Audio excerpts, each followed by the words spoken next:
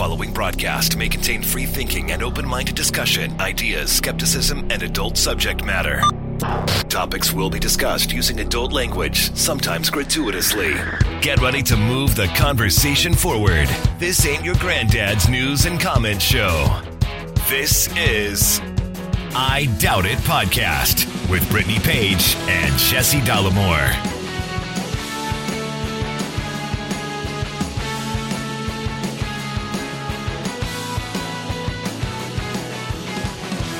Good day, one and all. Thank you for joining us, episode 809 of I Doubt It Podcast. I am your host, Jesse Dollamore, joined by your host, lovely, talented, and scholarly, Brittany Page. Well, Jesse, are you excited to celebrate Independence Day?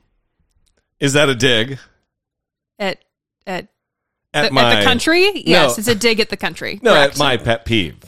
No, it has nothing to do with that. It's is anyone feeling like celebrating the country at the moment? I don't think anyone is.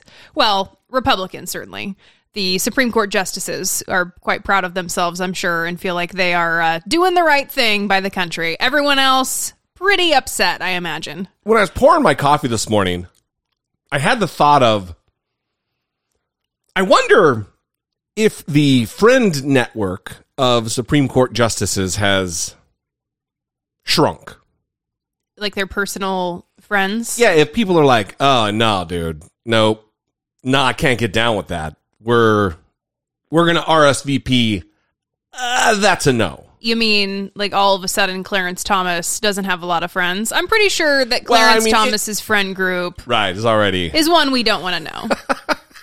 No, I was thinking specifically in my head while stirring sugar and cream into my coffee like a child. Samuel Alito. But because it's got to be, I think, shocking. Listen, for your mainstream Joe Biden types, your Nancy Pelosi types who are like, oh, we didn't even see this coming. I think there's some class of politically aware individual out there who is shocked by this, who thought this would never happen. They would never go this far. Mm-hmm. Who have, I believe, willfully blinded themselves to the political calculus that the rest of us made a long time ago. Mm-hmm. People who thought that we were being extremists or purveyors of hyperbole. Mm-hmm. I don't know. Anyway, I hope they don't sleep well at night. We just watched Braveheart the other night. And there's the scene where after, by the way, spoiler alert, if you haven't seen the movie made in 1995. Yeah, you've had enough time. You're fine. There's a scene where after they've betrayed, where the Scottish lords have betrayed William Wallace, he goes through and he's like tracking him down. Yeah. And they're like, oh, they're having nightmares. He's coming for me. And I kind of hope. Are they Muppets? Oh, yeah. The Supreme Court? No, Oh, yeah. So I really hope that they're not getting good night's sleep. I hope they are tossing and turning. Mm-hmm. Like, whoa, what was that noise? Yeah. Oh, is there someone in the house? Like, yeah. I hope they're tortured. I hope they're psychically tortured mm-hmm. by the actual harm that they've done. Yeah. And the thought that maybe we pushed people too far. I think they are planning their barbecues, planning their Independence Day celebrations. You think they're just sleeping like babies? I think they're fine. I think they're pretty happy with themselves. It reminds me of Elizabeth Warren was on Seth Meyers talking about how to move forward after the Supreme Court is just dismantling democracy. Mm-hmm. And he asked her, well, like, let's end on a positive note. Let's talk about what you're doing for Independence Day. And he's like, are you going to be doing a barbecue, whatever? And she like answered very vaguely what her plans were, and then said, but then the next day we're going to be back to being in the fight and we're going to move ahead. He's like, okay, so you really never stop. No time for fun and enjoyment and talking about your plans for celebration. Especially now. Mm-hmm. I mean, if the Supreme Court had just made some goofy ruling on tax policy or something, that's one thing. Yeah. That's not what they did. Yeah. So, anyway, it's about 325 degrees outside here in D.C. with a 400% humidity, so that's nice. Yeah, Sweepy walked outside and immediately started panting. So we still use the stroller, and we still get judgment for using the stroller. But again, she will die if we take her on a half a mile walk in the heat without any kind of reprieve.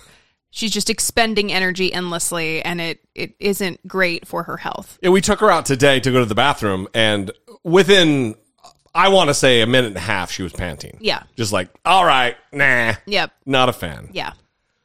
So anyway, we do hope that you are somehow able to muster somewhat of a celebratory mood to go out and watch some fireworks in celebration of the independence of the United States from Britain. You know, the whole taxation without representation and liberty and freedom and all these jingoistic fucking buzzwords that seem to flow from the mouth of Ted Cruz like something that flows from the mouth of Ted Cruz. Ugh. I do want to say I had a friend reach out to me, and she texted me and said that she was feeling really depressed and sad and just having a hard time moving forward, going about her day, not thinking about things. And I shared with her something that I had read previously that was really moving for me. And it was about how we can look at the current predicament as though it's this massive knot that we have to untangle. And if you are doing anything at all to even pull on one string within that knot to undo the knot, whether it's sharing information, talking to people in your life to try to ensure that they are engaging politically, if you are working at a job that is political, which this friend that reached out to me is a therapist, and I told her job is also inherently political, and the work that she does every single day is furthering and bettering society. So I think it's important to take a step back when we're looking at probably not feeling super great about this holiday that's coming up and not super great about where the country is, that we take a step back and think about what are we doing to undo that knot, and even small things really count. So it kind of goes back to what we talked about on the previous episode of not losing hope and being able to find joy still. And so it is okay to enjoy Independence Day, even if it's not rah rah America. I'm so happy to be in America right now. Yeah, it's just treat it like a Saturday. Yeah. Treat it like a Saturday. It's an opportunity to not be at work. And if you're working, bummer. For sure, bummer. That's what you're gonna I'm gonna leave it there. I'm not real jazzed. I don't know if you can tell. I mean, usually it's the opposite. We got Brittany Page over here. America! Yeah, that's exactly what I'm doing. So anyway, welcome to the show. We love and appreciate you guys. It has been a hell of a week, and the news continues. Yeah, the Supreme Court has continued to roll out various opinions, including on the EPA, and just terrible things continue, but positive things have also happened, and so we're now looking at what is to come for the Supreme Court. The Supreme Court's monumental term may be over, but the fight over its impact on American life rages on. President Biden, before returning to Washington, condemning the court's abortion ruling. The one thing that has been destabilizing is the outrageous behavior of the Supreme Court of the United States on overruling not only Roe v. Wade, but essentially challenging the right to privacy. Now he's urging Congress to guarantee the right to an abortion, calling for a limited change to the Senate rule known as the filibuster. But even though Democrats control the Senate, they don't have the votes for that. Abortion is now prohibited or likely to be banned or restricted in roughly half the country. In other states, the future of abortion rights remains uncertain. Virginia's Republican Governor Glenn Youngkin is pushing lawmakers to ban abortion after 15 weeks, with exceptions for rape, incest, and the life of the mother. Virginians want fewer abortions, not more. And I think this is a chance for us to come together as Virginians. The court now delivering the Biden administration another gut punch in its effort to fight climate change, with a 6-3 ruling limiting the Environmental Protection Agency's ability to reduce greenhouse gas emissions produced by power plants. The president, who's pledged to shift energy production away from coal-burning plants toward renewable sources like wind and solar, slamming the ruling as another devastating decision that takes our country backwards. Still, the court also handed the White House a political victory, ruling that President Biden can end a Trump-era program that forces migrants seeking asylum in the U.S. to remain in Mexico. All of it as the court begins a historic new chapter. So help me God. Newly sworn-in Justice Ketanji Brown Jackson becomes the first black woman on the nation's highest court, replacing retiring Stephen Breyer. I am pleased to welcome Justice Jackson to the court and to our common calling. While the court will look more like America, Justice Jackson won't change its conservative majority. The court is set to consider a new round of controversial cases when its next term begins. That's this October, from the use of race in college admissions to gay rights, and a Republican-backed appeal that could have huge implications for the next presidential election, with the justices set to decide whether state legislatures should have more power over how federal elections are run in their states. Tom? All right, Peter Alexander for us at the White House this morning. Peter, thank you. And that last case is the one that people are particularly concerned about right now. We'll get to that in a second. So when I said there are also good things happening, I was like, not great things, but Ketanji Brown Jackson was confirmed. Yeah. That's a good thing. There was a good ruling. Yeah, they allow Biden to end Trump's Remain in Mexico policy.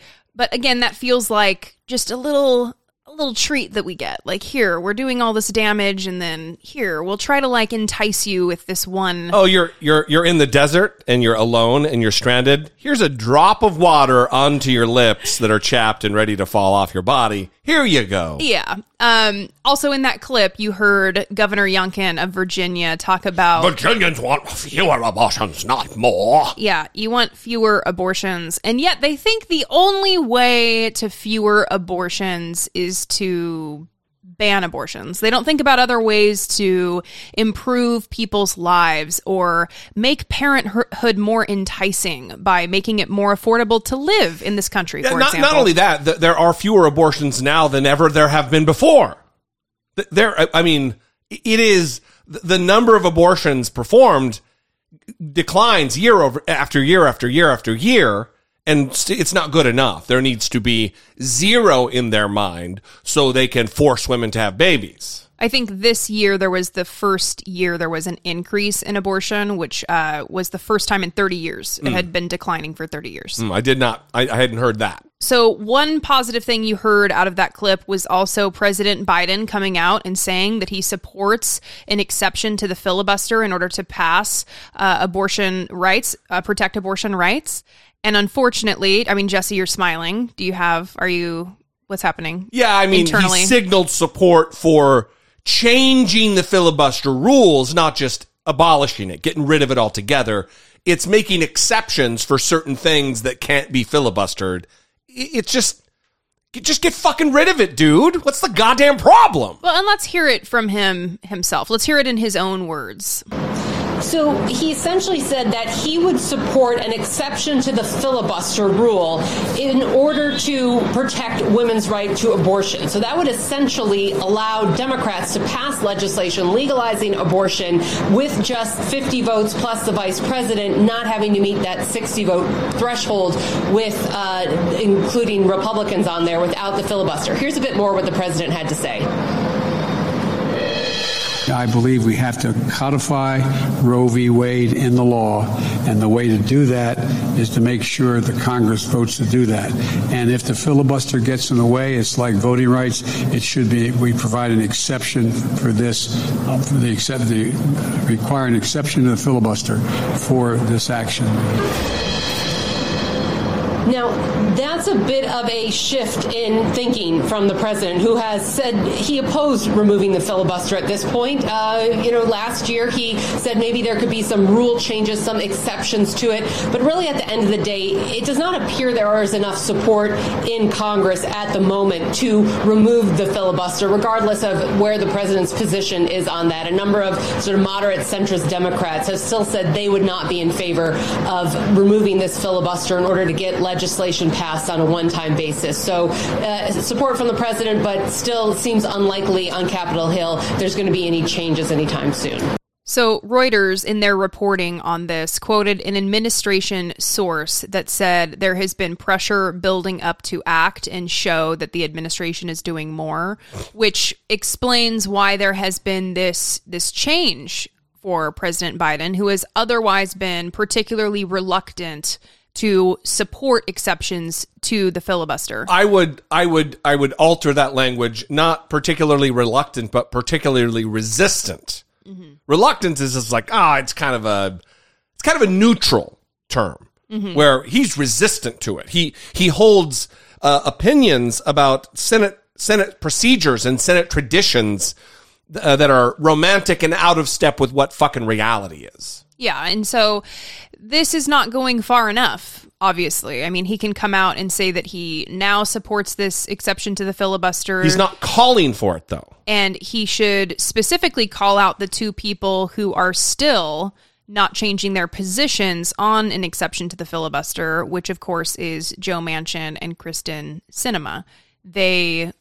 Reporters reached out from Reuters after President Biden made these comments, and spokesperson for Manchin and an aide to Sinema both said that their respective positions have not changed. So there really is no issue important enough, impactful enough on the lives of hundreds of millions of Americans to make them get rid of the filibuster. I mean, if abortion rights isn't going to do it, then what will? Mm-hmm. So the filibuster is more important than women's autonomy, mm-hmm. and vital health care that is going to lead to the deaths of untold people who are unable to get an abortion. Yeah.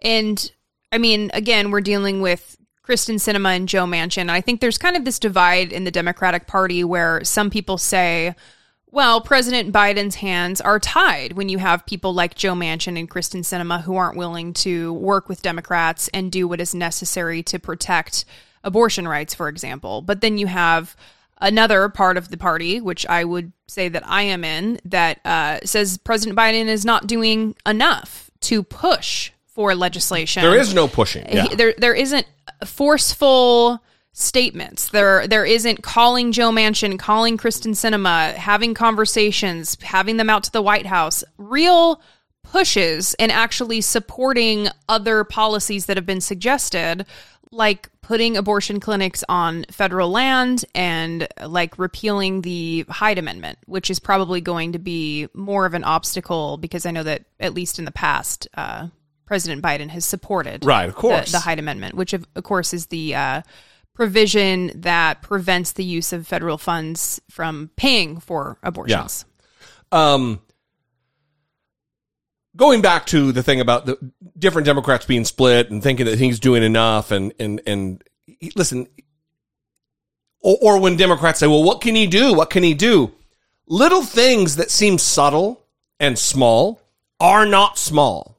The difference between Biden, quote unquote, signaling support for changing the filibuster rules, signaling support for versus I am calling for an end to the filibuster, or I demand the Senate do this. Those aren't subtle differences in language. That is a demonstrably different use of the bully pulpit that is the presidency of the United States. And look, if a dumb fuck like Donald Trump commandeered the Republican Party and they bent to his will through the power of the presidency, Joe Biden could be doing the same thing. He could create a little movement within Kyrsten Sinema and Joe Manchin. He absolutely could. And that's just one way.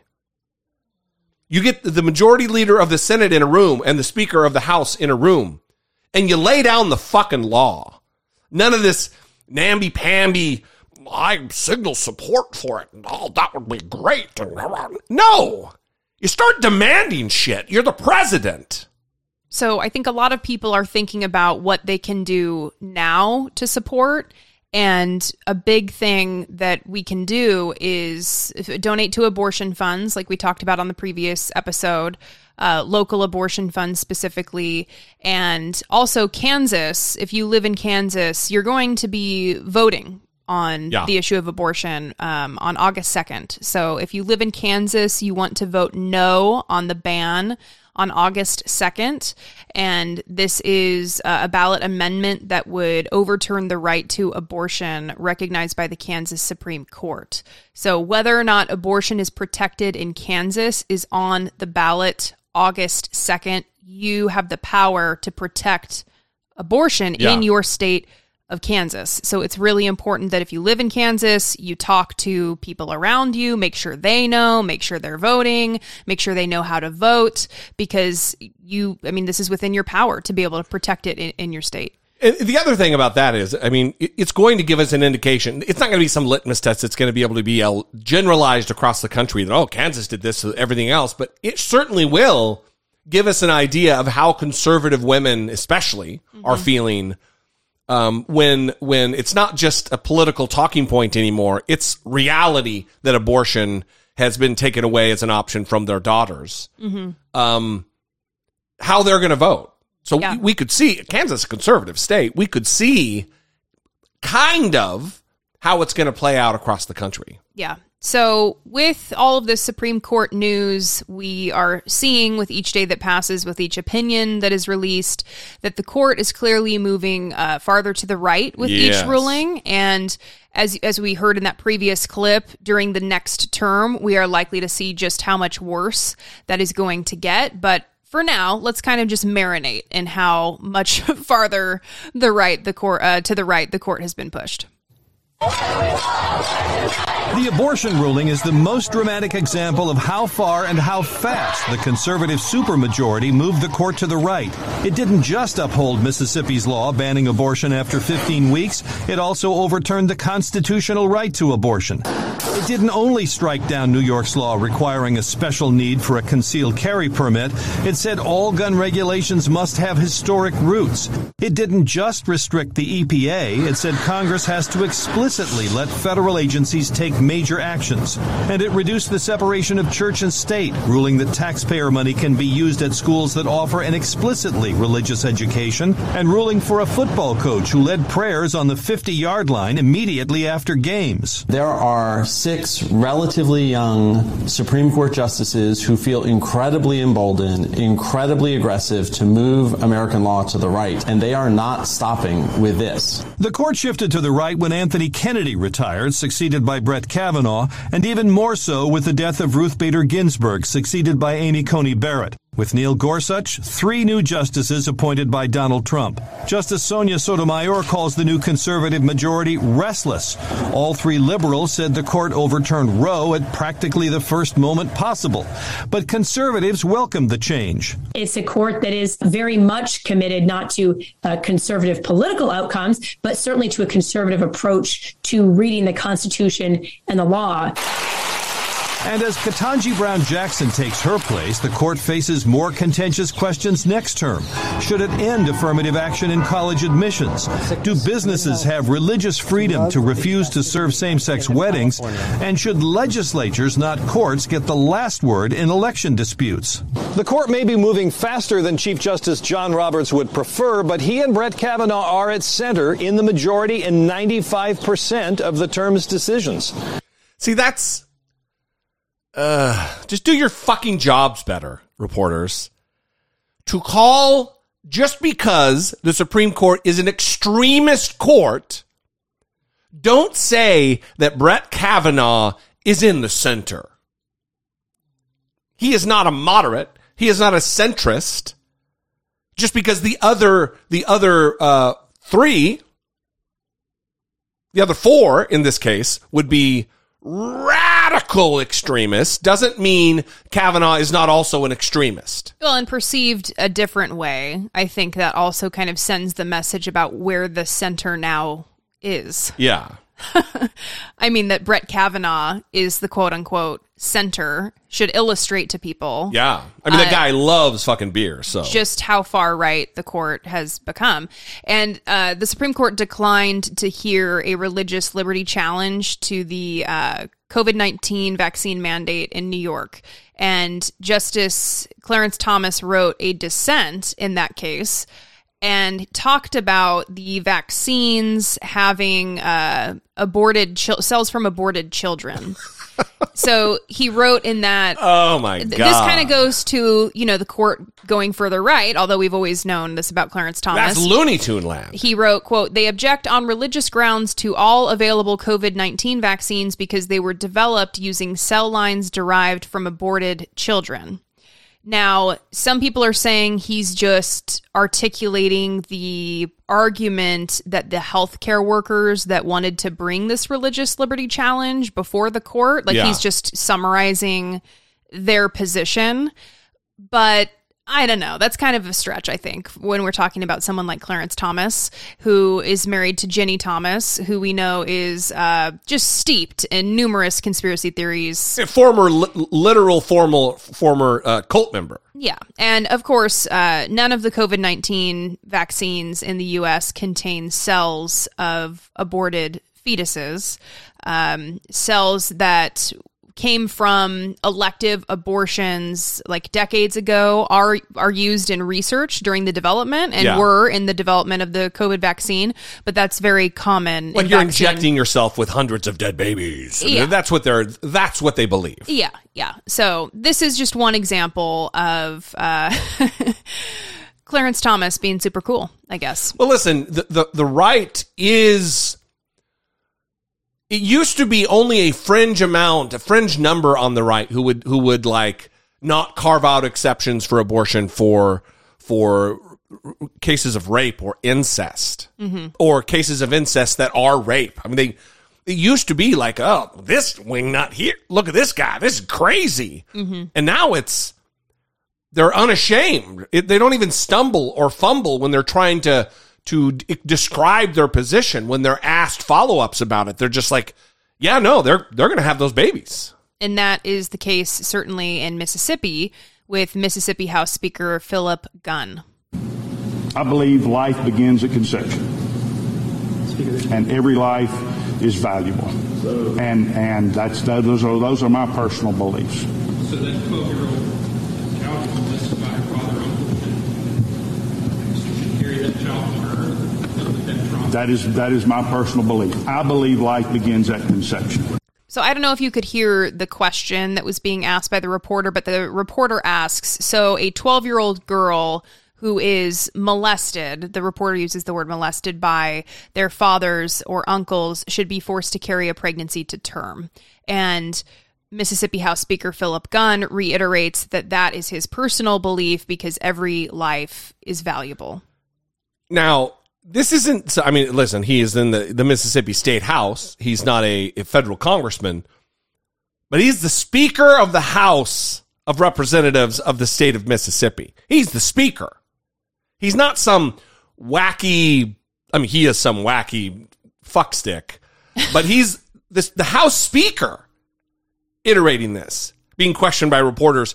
And not even like, oh, well, no, that's a gotcha. He's like, no, yeah, absolutely. Without a doubt, if a 12-year-old is raped by her father and impregnated, she must give birth to her sister. That is evil.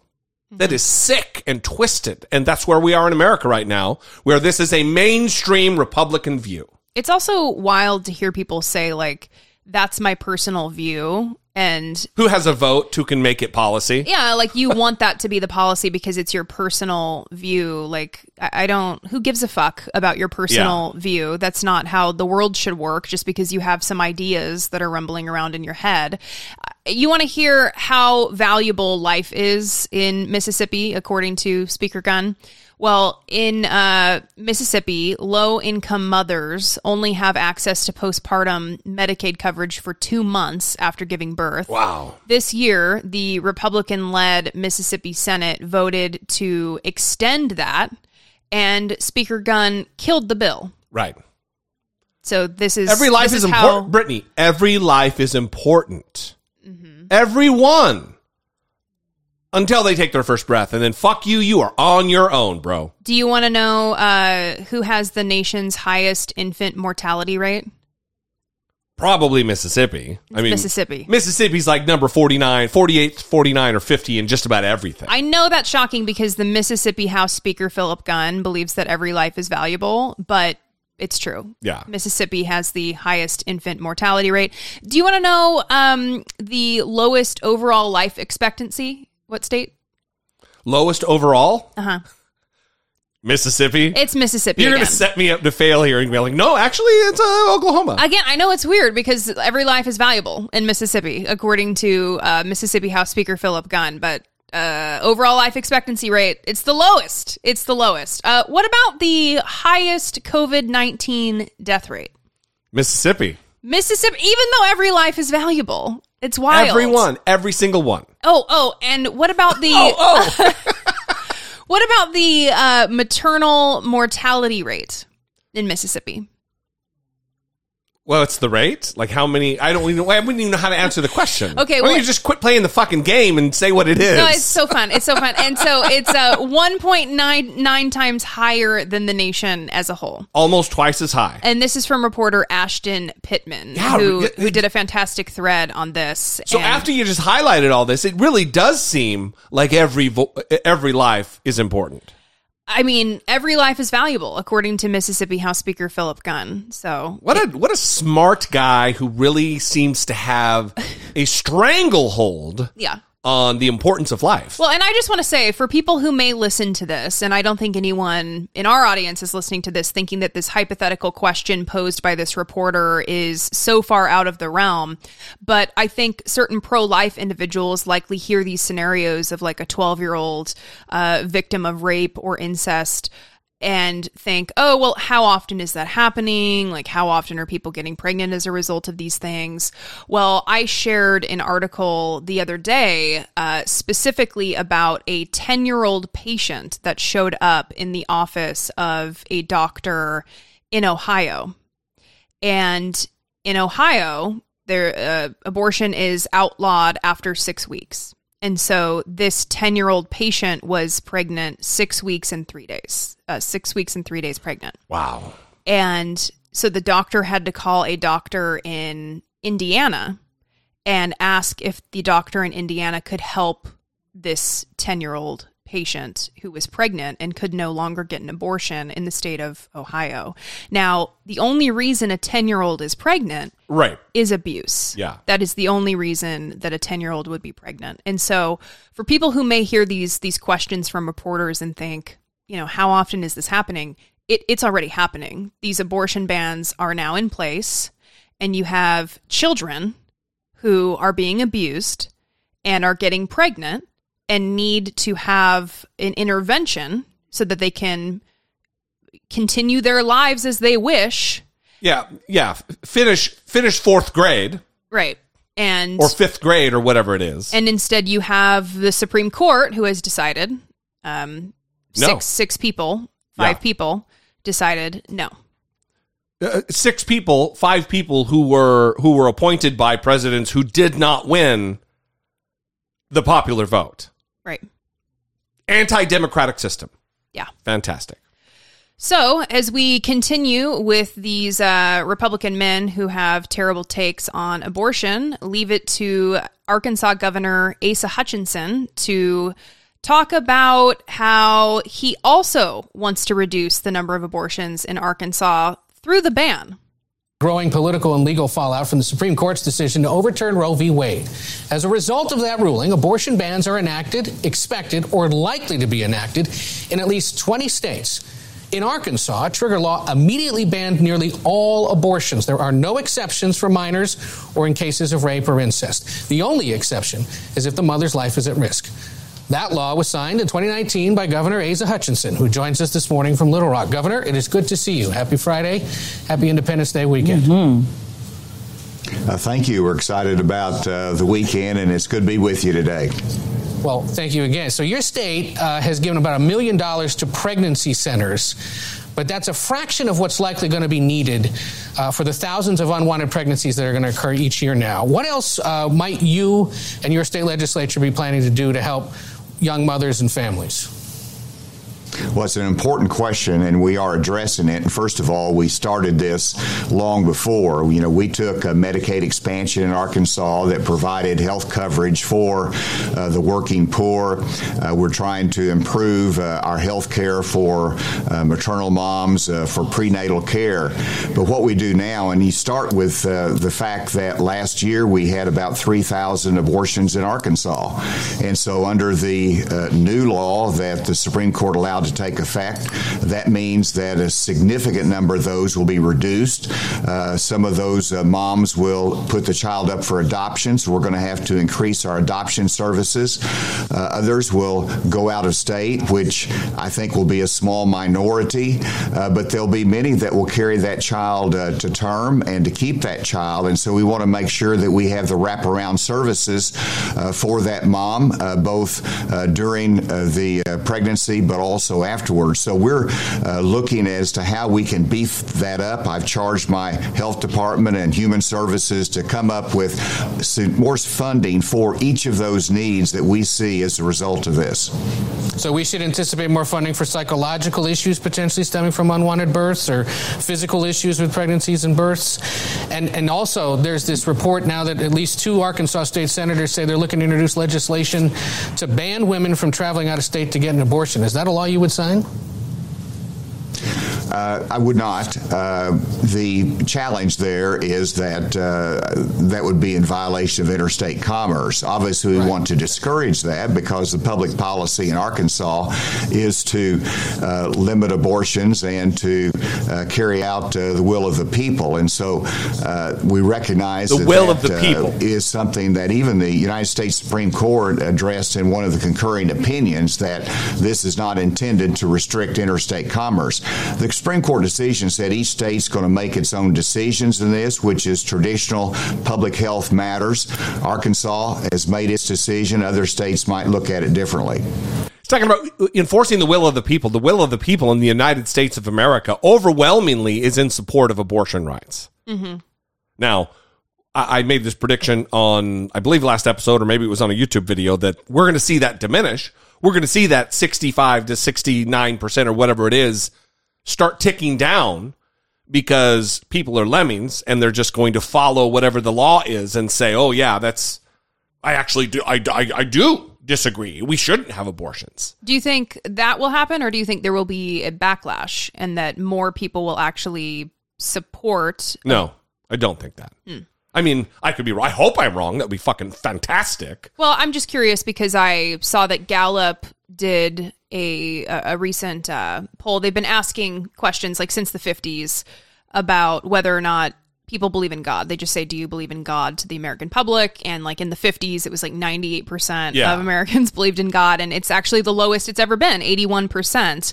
And they talked about like, why could this be happening? And I read something about how a sociologist postulated that possibly the number is decreasing because we're seeing the power that Christianity has over this country and the negative effects of religion when it is forced on people, and that maybe that is causing some sort of backlash for more people to resist religion and say that they actually don't believe in God. So that would be great. I mean, I would love to be wrong more than anything. I think it would be fantastic if people rose up.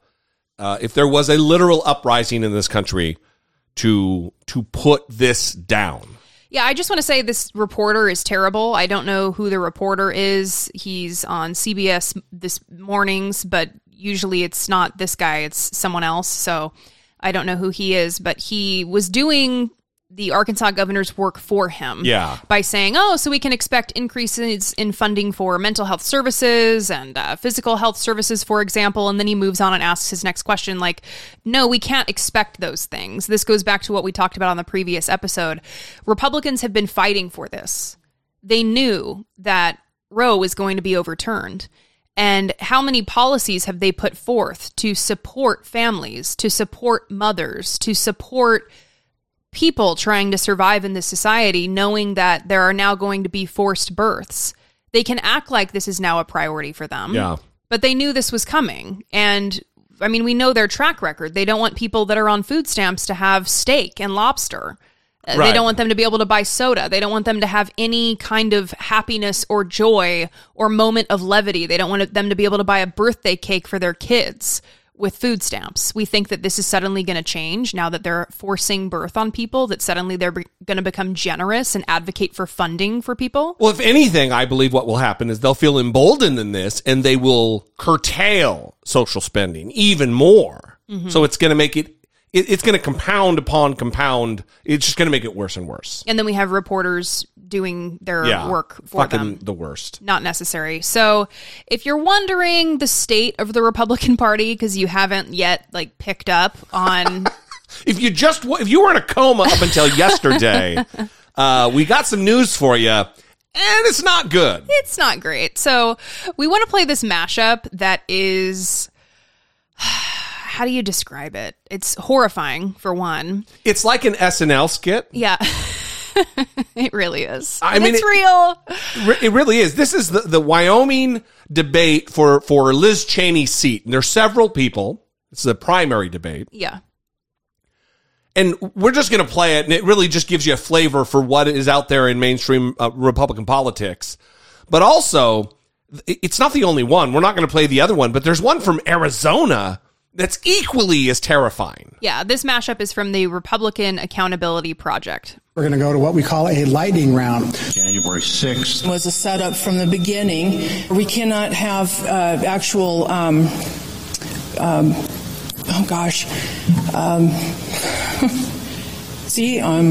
anyway.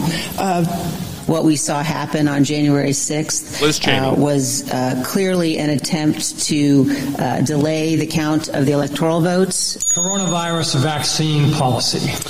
They knew Fauci had awards for his work in cytokines. Mr. Fauci is one of the most corrupt individuals in Washington, D.C. We are to oppose any vaccines. Everybody ought to get vaccinated, and we need to do everything we can to protect ourselves from future viruses. Wyoming residents' faith in the election process. I understand when I talked to Mike Lindell, he did say that there was a small portion of voter fraud in this state, but that is alarming. What about Facebook? Using the system to steer people. We know for a fact all the major internets do that. The 2000 Mules movie is something that I think we have great concern about. Voting machines that are suspected fraud. There are politicians in this country, beginning with Donald Trump, who have lied to the American people. He consistently has said that the election was stolen when it wasn't. Ukraine is corrupt. We started it. We got involved. We pushed them into being against the Russian government. Money laundering. I think that's the biggest ticket for the Ukrainians and the Biden administration. It's the front line in the battle for freedom. And I think we've got to elect serious leaders. And so do all of the other internets. What do you think it was like for Liz Cheney to be up there with all of them? Hopefully it wakes her up. Like, what the fuck is going on? Because listen, when Liz Cheney seems like the reasonable one, that is upside down land. Yeah. She came across like a reasonable politician who doesn't want to oppress gays and women and trans people. And she does want all those things.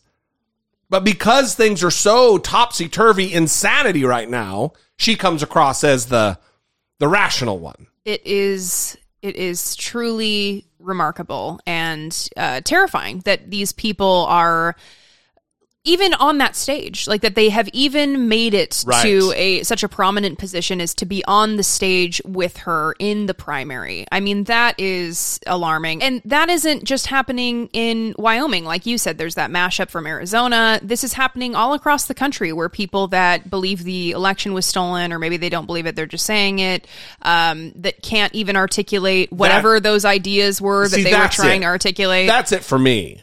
It's not that they're just nutty as shit. It's that they can't even. She's like, Like they can't even use the buzzwords that they know will gin up the base. Yeah, she forgot everything.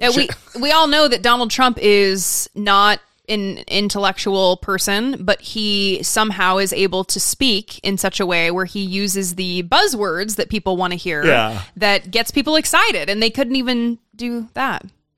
We would love to hear from you about this. 657-464-7609. You can email a voice memo from your smartphone to idoubtit@dollemore.com.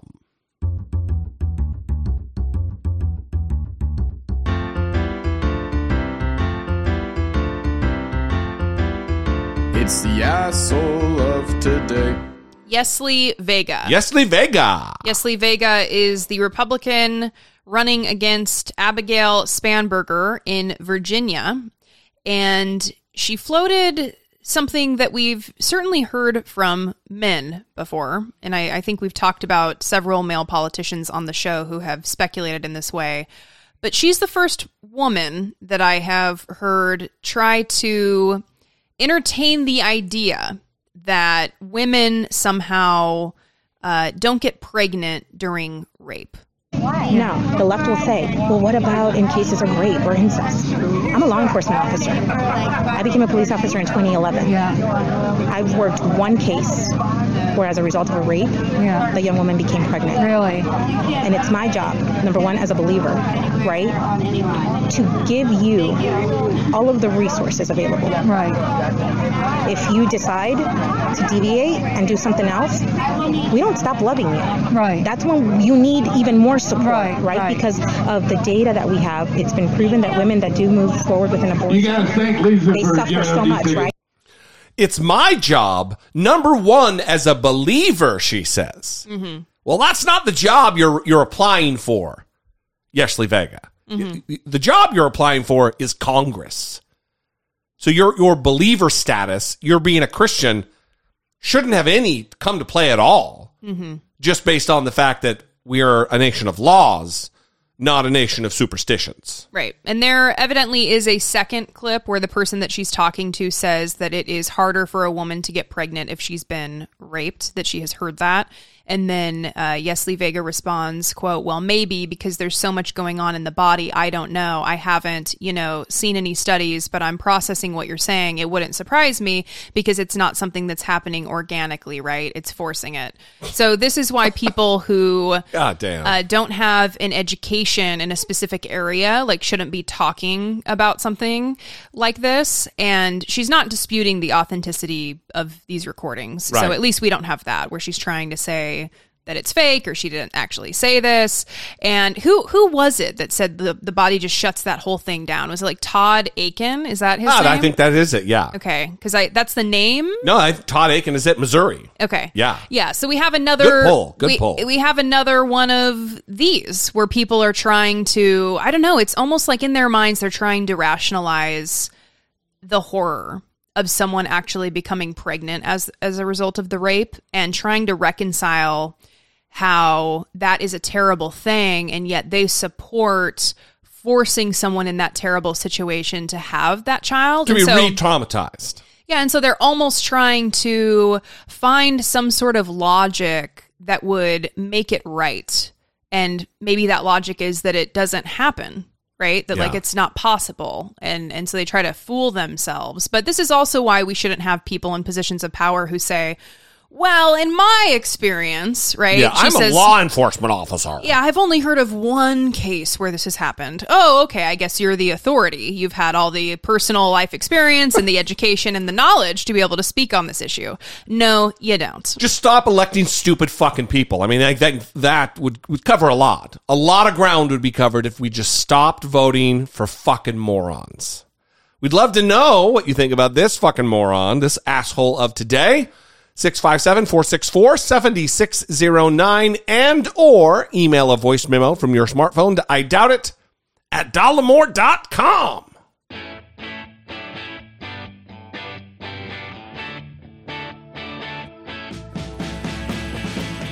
Taking care of biz. Angeli Gomez. Angeli Gomez. You may remember Angeli Gomez as the very brave mother who ran into the school in Uvalde, Texas to save her kids after the cops tried to stop her repeatedly. Didn't they stop her and cuff her? And then as soon as they let her out of the cuffs, she just bolted and made it into the school. That is correct. Yeah. Well, she is continuing to be vocal. You remember that she came out and she told this story of the cops trying to prevent her from entering the school to save her kids. And then they threatened her. If you keep going to the media, we're gonna probation violate you. Exactly. Yeah. And so now what's happening is they are continuing their harassment campaign. And what she is doing is she's continuing to be vocal about the bad behavior from the police. It was right here on May 24th in front of Robb Elementary when Angelina Gomez was handcuffed and told she had to cooperate by authorities.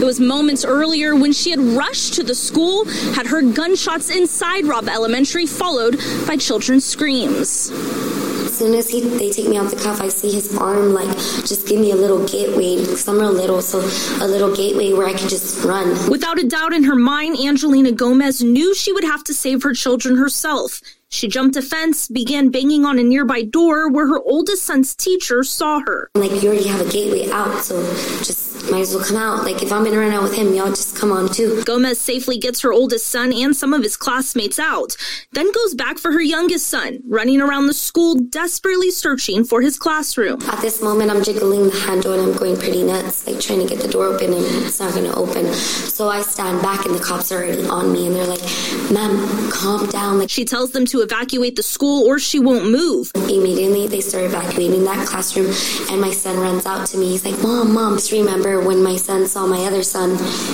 one hugged the other one and said, "I'm so glad you're okay." And the other one said, "I was so worried that you weren't." So it was a big thing, because in that moment, I was like, they're really happy to see each other. They got that they're each other, that they're alive. Since May 24th, Gomez claims she's been faced with scrutiny from law enforcement at her own home. The other night, we were exercising, and we had a cop parked at the corner, flickering us with his headlights. Due to incidents like this, Gomez said she is separated from her boys. Just so my sons don't feel like they have to watch cops passing by, stopping, parking. She has been protesting along with other community members in Uvalde Town Square, asking for UCISD Police Chief Pete Arredondo to be fired.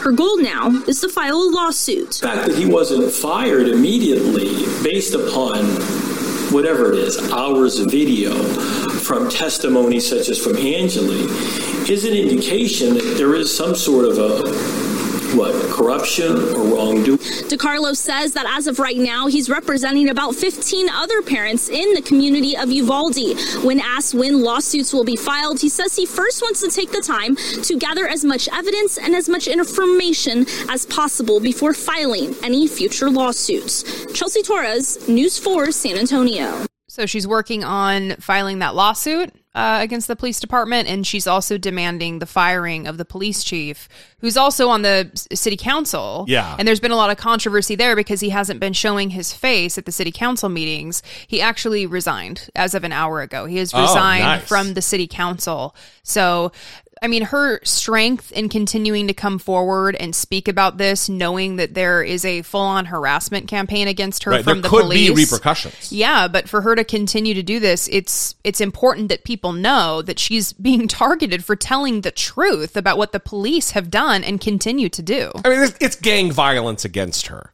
Imagine cops are there to protect and serve. They swear an oath to the Constitution. And because they fucked up huge, they don't want anyone to talk about how they fucked up. So she is talking. So they're like stalking her, shining lights in her house. It is like literally stalking. I mean, this is criminal behavior that they're engaged in. Every one of these cops who's engaged should be fired immediately. Mm-hmm. It's disgusting. Yeah. So good for her. Absolutely good for her. That's why she is taking care of biz.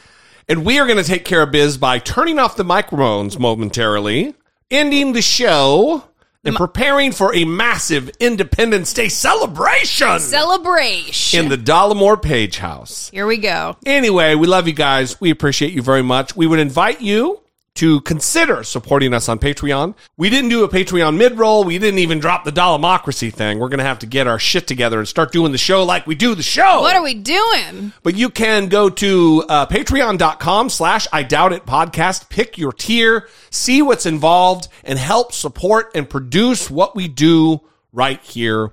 We would appreciate it very much. Anyway, we're going to leave you there. We love you guys. We appreciate you. We will see you next time on episode 810. Ooh. For Brittany Page, I'm Jesse Dollamore. This has been I Doubt It.